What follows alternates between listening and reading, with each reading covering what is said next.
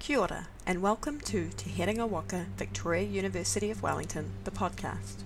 During the lockdown, academics from the university's law faculty have been getting together online to discuss the legal implications of the New Zealand government's response to COVID-19. This is the second part of the series and was recorded on Thursday, 23rd of April. Welcome everybody to the second edition of our legal lowdown on the lockdown. I'm Jeff McClay. I'm a professor at the Law School at Victoria University of Wellington, and I'm joined this evening, as it is now, on Thursday evening, with my colleagues, Dr. Dean Knight, Dr. Nessa Lynch, and Dr. Eddie Clark. And we're going to talk about things that have interested us over the last few days in relation to the legal regime and the lockdown. But just to say why we're doing it at night, we were previously organised to record this at 1 o'clock today. We delayed for the Prime Minister's press conference, and then we delayed for the Commissioner's press conference. And then even more excitingly, we had a whole High Court decision on the legality of the lockdown. So this is literally breaking news day. Who knew so much could happen? We were all imprisoned in our houses. So that's what we're going to start off talking about today with Dean, is the decision person A against the Prime Minister, Jacinda Ardern. There's very few cases where people have directly sued the Prime Minister. So Dean, do you want to just tell us what happened in that case and what it was about, and maybe what Justice Peters ended up holding? Yeah, no, very interesting case, in our first judicial view on legality, although as we see, I think a very broad brush and light-handed sort of testing of the legality of the lockdown. So what we had is a person, as it happened, someone serving a sentence of home detention applied for what's called habeas corpus, which is an ancient way to test the lawfulness of detention. And he was trying to argue that his detention under the Section 70 order was unlawful. And he had a great conspiracy theory about the Prime Minister being in cahoots with Stephen Tindall to try and destroy the economy and so forth. The vehicle he tried to sort of test the lawfulness of the Section 70 order was this application for habeas corpus. The decision was issued by Justice Peters today, and two parts to it. Really interesting. She ruled in the first instance that this fellow wasn't detained by the Section 70 order made by the Director General, because, and here she put aside his sentence of home detention and took the Section 70 notice at face value and said that even though that restricted some of his movement, it still allowed for some freedom to move outside for exercise in the supermarket and so forth. So ultimately that disposed of the case. There was no detention in terms required to trigger a habeas corpus application, and that point failed. But she also went on by way of obiter to discuss whether the order itself was lawful. And previously we've raised the question about whether the order restricting us all to our homes under Section 71F quite fits, whether it's a stretch and whether there's a solid legal foundation for that. And it was obiter in the sense that she didn't need to decide the issue, but she was, if we can put it, she leant to the view, I think, that the order was valid. It could apply to all persons in New Zealand. It wasn't a power which was restricted just to individuals or groups of people, and that the necessary preconditions of emergency epidemic were made out. So what we have there is a very brief once over lightly on the legality there. And interesting in the context of the habeas corpus applications, she said, really, that's not the type of application to raise the broader validity of the lockdown restriction. That's better be raised by way of judicial review. So we've got a judicial review saying obiter, not strictly binding, that the order is valid. But I don't think it'll be the last word on the issue. And I know that Eddie will come in and talk about how a judicial review might look. But I also think that this question of the validity of the order will be front of mind of other bodies. And I suspect parliamentary bodies like the Important Regulations Review Committee, which can also raise question marks about the validity of secondary instruments, may have something to say on that on the next wee while too.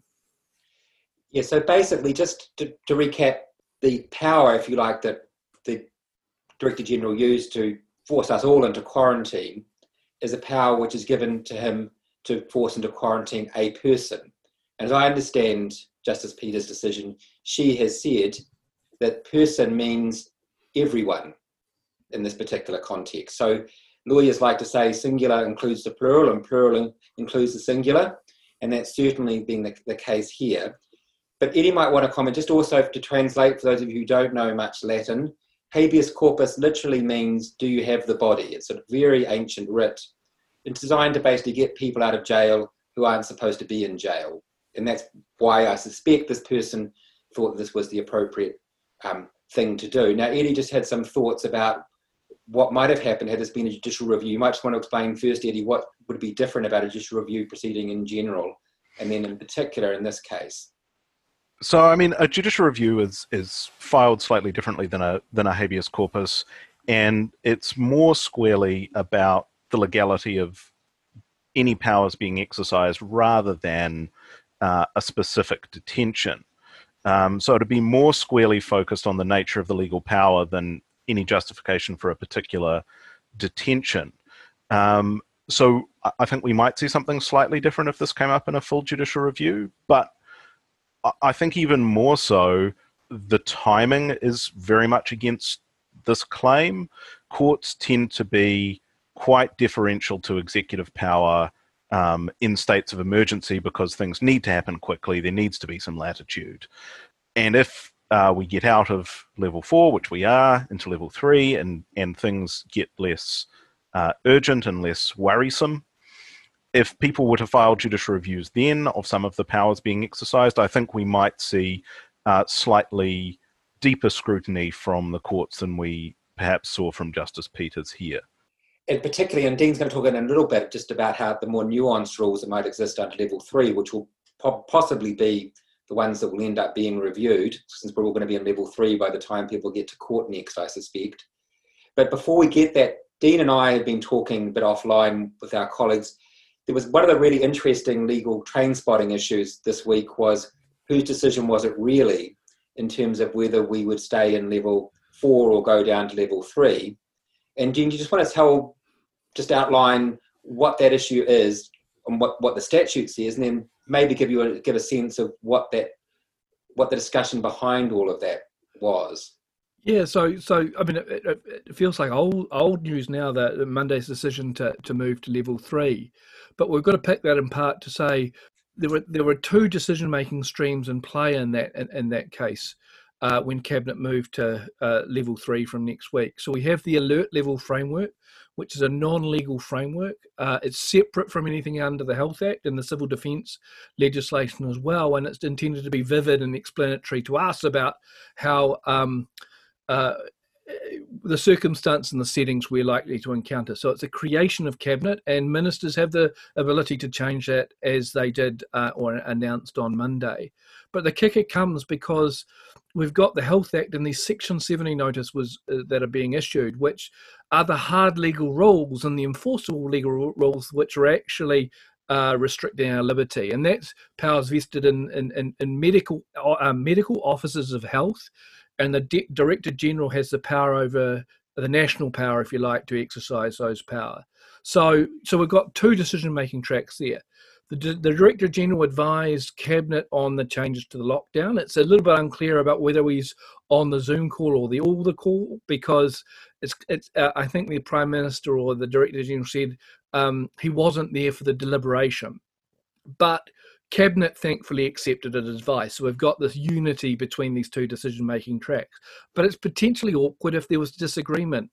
Because we think about Section 71F, it's a power which has the flavour of independence. It's vested in medical officers of health. It's a bit like constabulary powers, where enforcement powers, which we expect that those officials and agents exercise them separately from the political branch. So it would have been doubtful whether, I think I would doubt whether Cabinet could have directed the Director General to amend the Section 70 notice to affect a level 3 change. Because if you think about it, if the ministers could direct the Director General about who could be isolated, what's to stop the ministers directing the Director General to quarantine Simon Bridges? We'd think that would be objectionable. But in this case, where the Director General is making what I think is probably a type of or a breed of independent decision, it's probably lawful for him to take into account Cabinet's position on the lockdown or the alert level. So that way it feeds through. And I don't think that's objectionable, subject to the constraint that the Cabinet shouldn't direct the Director General about those powers expressly. Cabinet always have the override ability to take away the Director General's powers, and they can do that by revoking his general authority to do so, revoking the epidemic notice in the state of emergency, which his powers are conditioned on. But that's a pretty blunt instrument. And I guess when you think about those two decision-making tracks, it just reinforces that theme, that general theme we're coming to, that this regime is causing a lot of stress, I think, with the Health Act regime. It's putting under pressure, and there's a question of whether it remains fit for purpose for this type of regulation. Yeah, and I think for me, part of the tension ultimately was that the F power really seems to be an executive health decision-making power, or almost a judicial power in some ways, whereas what it's actually being used for at the moment is a lawmaking power, that effectively the Director General, whoever we really think about it, has been making the law of New Zealand for the last 2 weeks.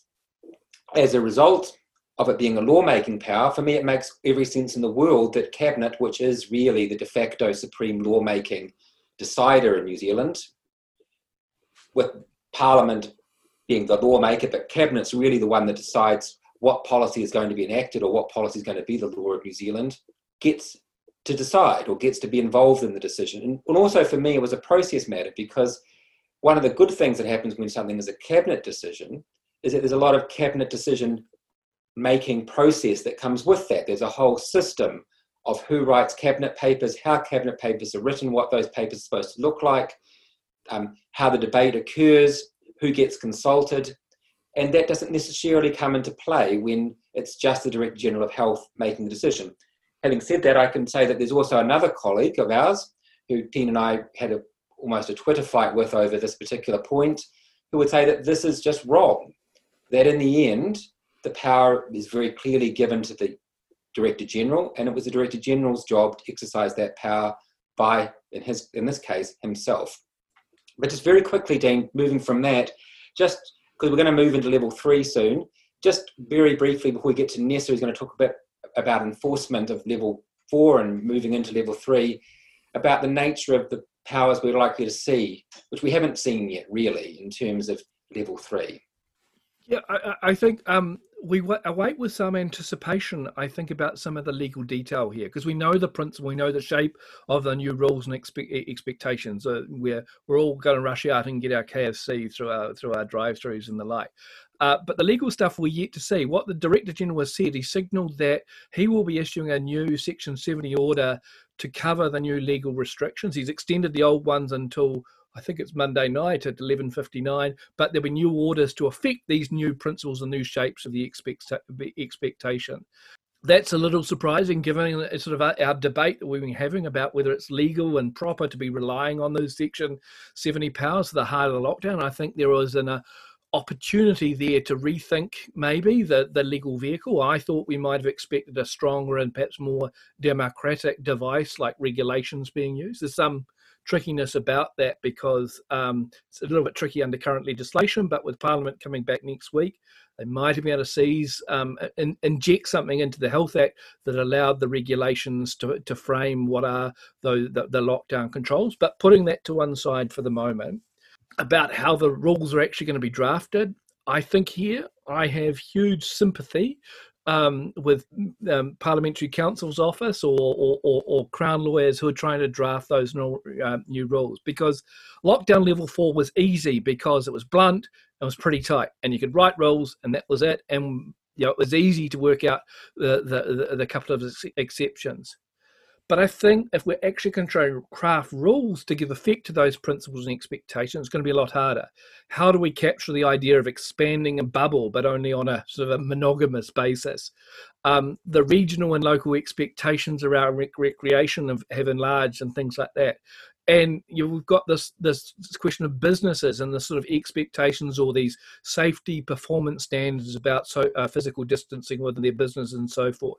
And there's some other material around that. But when you're actually trying to create that and manifest that and express that in hard legal rules, it's going to be tough. I wonder if that means that we risk returning to our layers of rules, discretion, and prime ministerial nudges, whether the hard rules might cover most of the stuff or a lot of the stuff, but there'll be a big emphasis on the just do the right thing type thing as well. And so we might be back into that realm of constabulary discretion and that do the right thing as we are counselled to do so by the Prime Minister. And this is one of the things that many of us spend a lot of time thinking about, the difference between rules and principles. And we've seen the advantages of rules in the last month. They're very clear, they're very crisp. But then at some levels, rules become incredibly arbitrary. We've all seen arguments in our own neighbourhoods, probably even in our own families, about the arbitrary nature of some of the rules. And that in itself begins to generate opposition. And so it'll be very interesting to see what the balance is in the new rules, whether they are just rules or whether they are more principles, whether there's some combination of principles explaining what the rules are supposed to mean in the complex, ambiguous situation. And that's what we're looking forward to. Maybe that's what we'll talk about next week. But I want to turn now to Nessa, who's been looking very much at the law enforcement side of things. She watched the Police Commissioner's press conference today. Yesterday, there was a police released figures saying there have been almost 4,000 breaches of level 4 restrictions. And there have been quite a few, significant number of prosecutions, I think 300 or so. I just wondered whether you want to start off by commenting, Nessa, whether that's a lot or not very much. Yeah, thanks very much, Jeff. So I was scribbling furiously through the press conference earlier because, as you said, that's something that I've been thinking about quite a lot this week, because Dean had got some numbers from the police media team yesterday. But obviously we've got some hot off the press numbers from Police Commissioner Coster. So it seems that we now, or this afternoon at least, had about 4,500 breaches. So it seems that the majority of those seem to be related to the Health Act rather than the emergency management legislation. So Police Commissioner Coster reported about 470 prosecutions, nearly 4,000 warnings and about 131 youth referrals. So even before he had given those numbers, I had been really interested in that question around how that compared with previous years. So I'd had a look back in the police data on this exact date frame from last year. And what we would have had last year is around 11,000 proceedings. So that is proceedings rather than individual defendants and offenders, and that would include both the youth and the adults, and formal and informal. And as well, we'd see probably per year about 70 to 80,000 prosecutions, criminal prosecutions. So it's interesting as well for Police Commissioner Coster, I think, to confirm some of the anecdotal or preliminary thoughts we'd had about what types of crimes are occurring.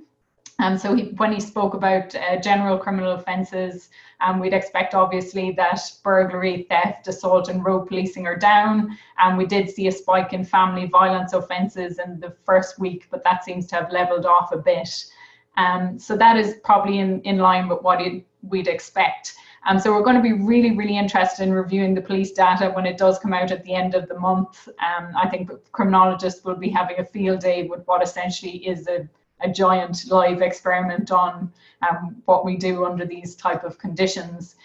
But I suppose something, just going back to what Dean was just saying, I mean, the level 3 enforcement is just going to be really interesting. I mean, a lot of conversation amongst my friends has been, what does low risk recreation in your local area mean? So obviously low risk is a very subjective concept. So both Jeff and I like to ride mountain bikes, and we've had some discussions around exactly what low risk is. And you know, you can say that as Police Commissioner Coster said in the presser today, you know, common sense policing, it'll be education, then warnings. But even if you are to be formally warned, which there is some murkiness around where those formal warnings that go on the police national computer, whether they can appear later if you are going through some sort of more extensive vetting process. So I think it is really important, absolutely, when people are being prosecuted, but even at lower levels of intervention, that people are clear what the law is. So I think, again, something that we are going to need to keep an eye on. I think there will be a lag in, obviously, our data around Crimes Act, misuse of drugs, etc., because a lot of the machinery of the criminal justice system has been on hold, and what's been going through the criminal courts has really only been the high priority and time sensitive matters. And of course, one of the key pieces of information that we'll be looking for in the next couple of days is the updated protocols for level 3 from our courts.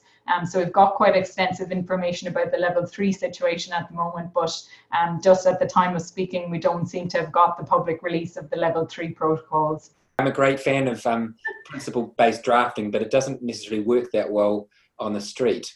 And just to explain the example, what Nessa would view as a low-risk trail at Macra Peak is probably what I would define as a high-risk trail. So you can just see what's going to happen at the Macra Peak bike trails. People explain what their risk profile is and how experienced they really are. But just in terms of some of the other controversies, one of the controversies recently has been people spitting at police. And I know you had some thoughts about that and what these people have been charged with and whether that had been appropriate. Yeah, I mean, this has been one of the interesting criminal definitional issues that has come out in the past week or so. So looking at some of the criminal offences that have been perhaps taken a bit more seriously in the conditions that are in force at the moment. So spitting obviously is an assault, and unfortunately spitting at police officers and others is not too unusual. It's always going to be harmful and wrong behaviour, and it always can form part of the actus reus of an assault charge. We've also seen someone charged or maybe sentenced already in relation to aggravated assault involving spitting. So that was where somebody spat at the police officer when they were in the course of their duty, which gives it that aggravation. But there was some media reports, I've seen it mentioned a few times, about this somewhat obscure offence in the Crimes Act, section 201, which is about infecting with disease. But it's really clear that this is a very specific offence. And just yesterday I had a look through some of the legal databases to see whether there was any examples of people being sentenced or any discussion about this offence. So I wasn't able to come up with anything. I certainly would be interested if anyone's had experience with dealing with this offence. But the important thing about it is it does actually require that the person produces or causes the disease in the other person. So that would really depend on the person being actually suffering, diagnosed from COVID-19, and then spitting or coughing on somebody and that actually infecting the other person. So I don't see how that offence could be charged in these cases that we perhaps have heard about in the media, where somebody has spat or threatened to spit on somebody saying that they might have COVID. So you would actually have to have COVID and cause the infection in another. So we do see some of these offences used in relation to other infectious diseases, notably HIV, but the cases in New Zealand about HIV/AIDS have almost always been charged under assault occasioning grievous bodily harm. So we've just seen a somewhat obscure offence of the Crimes Act being used to deal with this situation where obviously the act of spitting becomes much more serious during a pandemic. And the last thing we could talk with you about is just the rights of people who are in detention, because overseas there's been an enormous amount of controversy with people even being released from jail early because of the fears of COVID spreading inside prisons. We've had some controversy in New Zealand too, from the other side of not necessarily letting prisoners out. Could you maybe explain that? Yeah, so obviously, this is a big issue, but I'll skim over it rather quickly in the interest of time. So obviously the rights of people in detention at the moment are really important. And I know we've had some quips, including from our university leadership, that we're all under home detention at the moment. But I think that's not the best comment to make, as I think we're in very different situations to those whose liberty is restricted in that manner. So as you say, Jeff, other jurisdictions, I know, speaking to some of my colleagues from New York, they've unfortunately had a high rate of infection in their jails. So we haven't had that at the moment. But as you said, we have had some issues in the media around statements that the Solicitor General made around bail guidance. So the Solicitor General have written to practitioners, and I understand the Solicitor General's office has written to practitioners again with a bit more clarification. But there was a contention that perhaps a person with COVID-19 or suspected case, that it could be a reason why bail was denied for that particular person. And so obviously there will be concerns around the suitableness of, or the suitability of bail addresses, especially where a vulnerable person was present, or concerns about expanding the bubble. But it's clear really that there isn't a legislative basis in the Bail Act to not grant someone bail on the basis of their health status, be that COVID-19 or another infectious disease. So I know that a number of practitioners and a number of the defence bar have written back to the Solicitor General, because obviously there are human rights implications there. And I think this might be veering towards a subject that I did discuss in the last update about the use of the criminal justice response where it is a welfare issue. So the government has been providing appropriate housing, for instance, for New Zealanders returning from overseas, and it, you know, the idea of not having a suitable address because of a particular health status or quarantine shouldn't of itself be a reason not to grant bail. Yeah, although one does wonder whether being put into one of these caravan parks that the government has rented is necessarily a suitable address for anything, but that's maybe a bit beyond our pay grade to debate. Just getting now to Eddie, who's got some really interesting thoughts about accountability. Just one of the things that I observed this last week was the sort of switch from everybody being on the same boat in terms of what the government was doing to an increasing discord about whether the government not have got the general direction right, but it got some of the particular decisions right in the journey. And I think Eddie's been doing some thinking about accountability, building on thoughts he had last week. So Eddie, what do we mean by accountability, and how's it been playing out in the last week or so?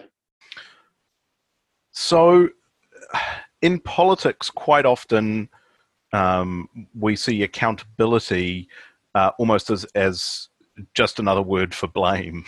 Find someone that you can pin that on and eject them from the job that they're currently in.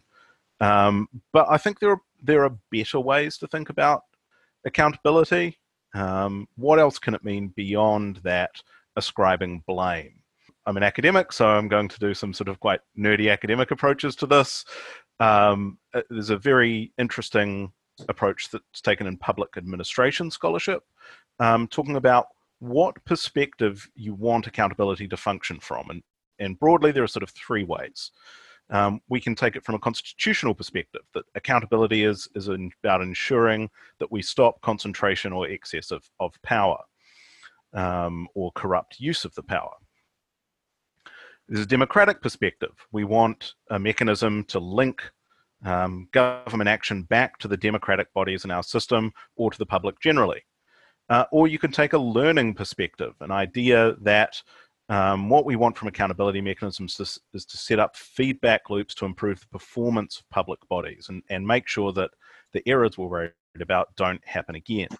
And different accountability mechanisms will function better for some of those perspectives than others. So we do need to be clear when we're asking for accountability what we want out of each accountability mechanism. And we can see some of this with how some of our accountability mechanisms have functioned over the past week. And government internal management is a mechanism for accountability. And we saw that with the Aisha Verrill review of contact tracing. That was a decision taken by Ministry of Health Management to contract someone to audit their approach to contact tracing. So just to stop you there, Eddie, yeah. One of the interesting things there is that the existence of that report for a few days became a political hot potato because the report had been completed. And again, I was asked this morning when the doctor appeared in front of Select Committee, she was asked very clearly by the chair, I think it was, when did you produce the report? when did you give it to the minister? When did you give it to the department? Why did it not get released to us for 10 days after that? And so there was an attempt to really say that something wrong had gone on there. And I just thought whether you had any thoughts about the fact that it wasn't released for 10 days, or the call that it should have been released earlier. I mean, I think this is one of those issues that you can reasonably have different views on. But my personal view is that the timing was swift in terms of when these documents typically get released. It was a document that they were basing cabinet decision-making on, and it is almost unheard of for us to get documents that cabinet is going to consider before they have in fact considered them. It came out the same day as the cabinet decision that was based on it. I think at very least reading between the lines, it seems that deficiencies in contact tracing are one of the reasons that level 4 was extended for a week. So they were relying on that report in part to make that decision. And I don't really think you can argue that it ought to have come out before that. Although if you're taking a radically transparent position, you might say we're in a completely different environment. Everything should come out immediately. But I also think that there's some inertia to government, and some of these things just take time. And in fact, we saw sort of these accountability mechanisms functioning in that committee asking those questions. Yeah. That Dr. Verrill appeared before the committee and spoke to her report and was asked about that timing. So even if we do accept that the timing was something of a failure, there was the ability to interrogate that, which is in itself a good thing. And I saw today too that the Auditor General has released a letter to the committee saying that the Auditor General's office is very keen to make sure that proper government protocols are being used in relation to all of this money that is being spent. I found that really interesting. Sort of with that Verrill report, you can sort of see that the learning perspective accountability I was talking about, that this is about improving the processes, and this is the focus of it. And some of that democratic perspective by having her come and speak to her report before a democratic body. Similarly, we've got the democratic perspective from the Auditor General writing to the committee about what his plans are in relation to holding the government processes and expenditure to account. So there's a specific one here, which is a look at the systems for distribution and acquisition of personal protective equipment in the health sector. So the Auditor General has said that his office is specifically going to look at that. But more generally, they're going to do their bread and butter, which is look at expenditure. And he makes the point in that letter that a very unusually broad spending delegation was given to the executive by Parliament to deal with COVID-19, which means that there is a lot of potential for abuse or error, and the Auditor General is well placed to investigate those things as they get back to normal. And that, bringing in another of our accountability perspectives, is the constitutional perspective, making sure that the power and this public money is not being misused. Now, just Eddie, if you want to just contrast quickly for us, because this week we also saw calls from very well-known lawyer, former broadcaster Linda Clark, in a newsroom article for not right now, and she was very clear not right now, but for a public inquiry. She thought maybe a royal commission or maybe just an ordinary inquiry. It's not clear that those are really that different in effect, but she thought there should be some big wig inquiry, I suspect, into how the government has behaved generally. How do you see that in relation to your models of accountability? And what can we hope to get from that we might not get from these internal methods? I mean, I think it's perfectly reasonable to be calling for an inquiry here. The Royal Commission versus public inquiry thing is essentially without consequence. It's a technical point about where the source of their authority comes from, but the substance of what they can do is identical. If you've got a big issue, they usually put a big fancy person in charge of it, and usually a judge or a former prime minister, or a judge and a former prime minister. One of our current inquiries has that format, and they have a lot of powers to look into stuff. And they can find some useful things out and make some recommendations. They can lay blame, although not in a criminal sense. But I think quite often the most utility you get out of them is in learning what went wrong and if we can deal with it better in the future. There's an open question as to whether they are in fact better than our standing accountability organisations like the Ombudsman's Office, like the Auditor General, like Parliament and their select committees at digging this stuff out, and whether the expenditure and time in fact gives you better results. But it's sort of a bit like a security blanket in New Zealand. We like inquiries when things have been bad and have gone wrong. Inquiries make us feel better about potentially something being done. And there are results on this. Our current workplace safety law is as a direct result of recommendations of the Pike River inquiry. There have been changes to the building code as a result of the Christchurch earthquakes inquiry. So there could be benefits to this sort of thing, but I don't think it's necessarily exclusive to inquiries that we get those results. Yeah, and I think that's important to look.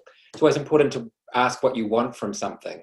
And so I just worry sometimes that when we ask for inquiries, we're not really wondering what we really want these people to produce from us, whether it is what kind of accountability we want to get. Yeah, sometimes we do want to blame people. I suspect that was partly the Christchurch earthquake inquiry was about blaming people, though, as you said, it did produce some changes. It just worries me that we sometimes overhype the ability of people who are completely outside the government to understand how government can change and what the imperatives were on the bureaucrats who made particular decisions and how those behaviours can change. And sometimes for me, High Court judges in particular are not the best people, if I can say that heresy, to determine what actually is the best way of changing a bureaucracy to make it better for the next time.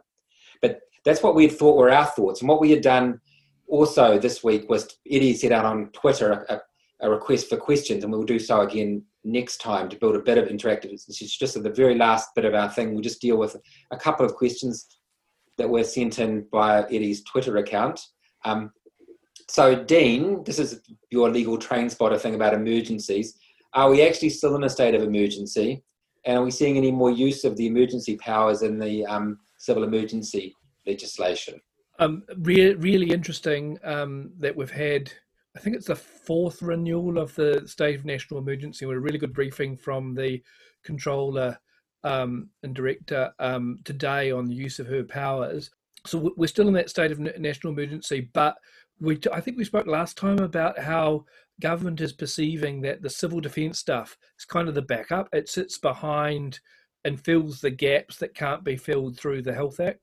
And I'm really positive thing is that the controller's been giving the cabinet, or available in the cabinet office as a memo which sets out in appendix all the use of her powers under the Civil Defence Act. You know, apparently it's a hotbed of illegality, civil defence illegality in Taranaki. Who knew? Because that's where she's using her powers to direct people to stop businesses or to close roads and to move along Freedom Campus.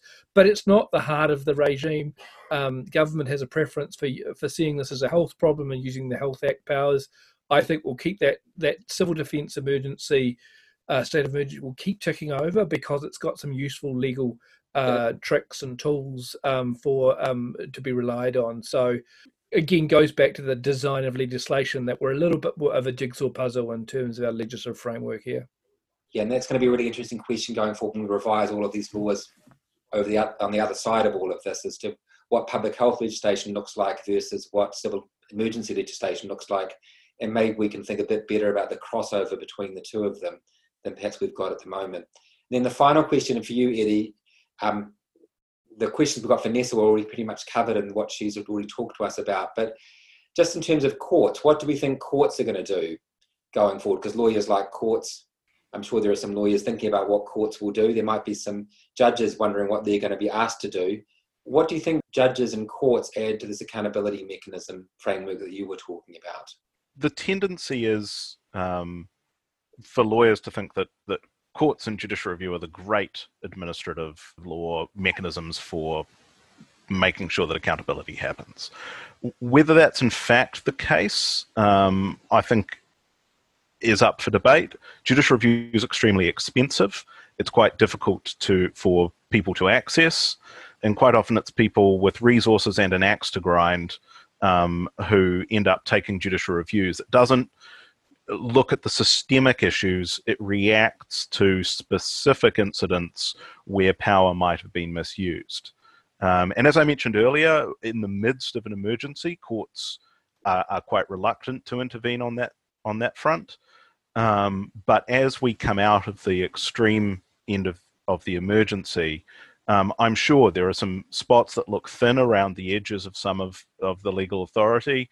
I'm sure as we get to the principle-based rather than rule-based approach in level 3, I'm sure there'll be some things that people will take judicial reviews, and if the government exceeds its legal power, it should be held accountable by the courts. I was just going to say the other thing that we might see coming, which Jeff, you would know better than I think we might see some financial claims against the government as well. Couldn't possibly comment about anything relating to financial claims against the government, but just to get back to accountability, because actually those of us who read lots of court cases know that it's actually often prisoners who are seeking accountability through the courts for various things that have gone on, either at the start of the detention, at the end of the detention, or the during of the detention. So just finish up with what Nessa might think about how those people who are currently detained can bring some accountability to what's being done to them. Yeah, thank you, Jeff. So I addressed that specific question around the rights of people on bail, but obviously there's a lot more to say around people in detention, and I'll just pick up on some very quick points there. So I know that advocacy groups and the Chief Human Rights Commissioner have raised concerns around restrictions on people in detention at this time, and that includes not only people who are sentenced, but people on remand, the youth justice population, and of course there's a whole group of people who are compulsory confined under mental health legislation, or care and protection children who are in secure residence. So it's not just people in prison, there are wider forms of people in detention as well.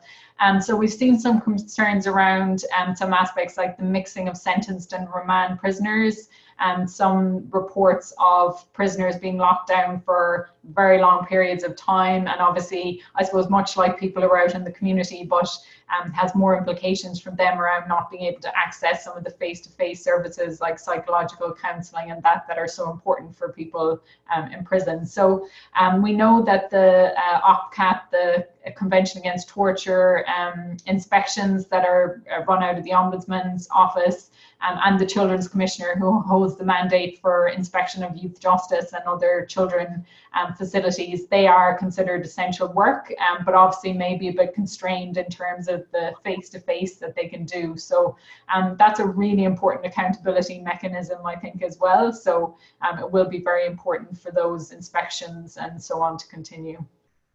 Right, so probably we've strained the patience of anybody who's still watching us after longer than we thought we were going to be talking to you. So once again, thank you for joining us. The plan is that forever long as COVID is with us, which I suspect is going to be with us for a while, unfortunately, we will try and do some kind of legal update in this format record on Thursday to aim to release on Friday morning sometime.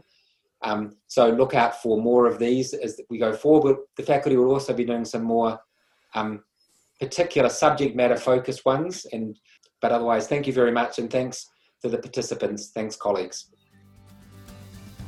To stay up to date with our latest podcasts, subscribe using your preferred podcast provider. Thank you to Te Koki School of Music alumni Kenyon Shanky and Stephen Patton for the use of their music. From Te Herenga Waka, Victoria University of Wellington, haere rā.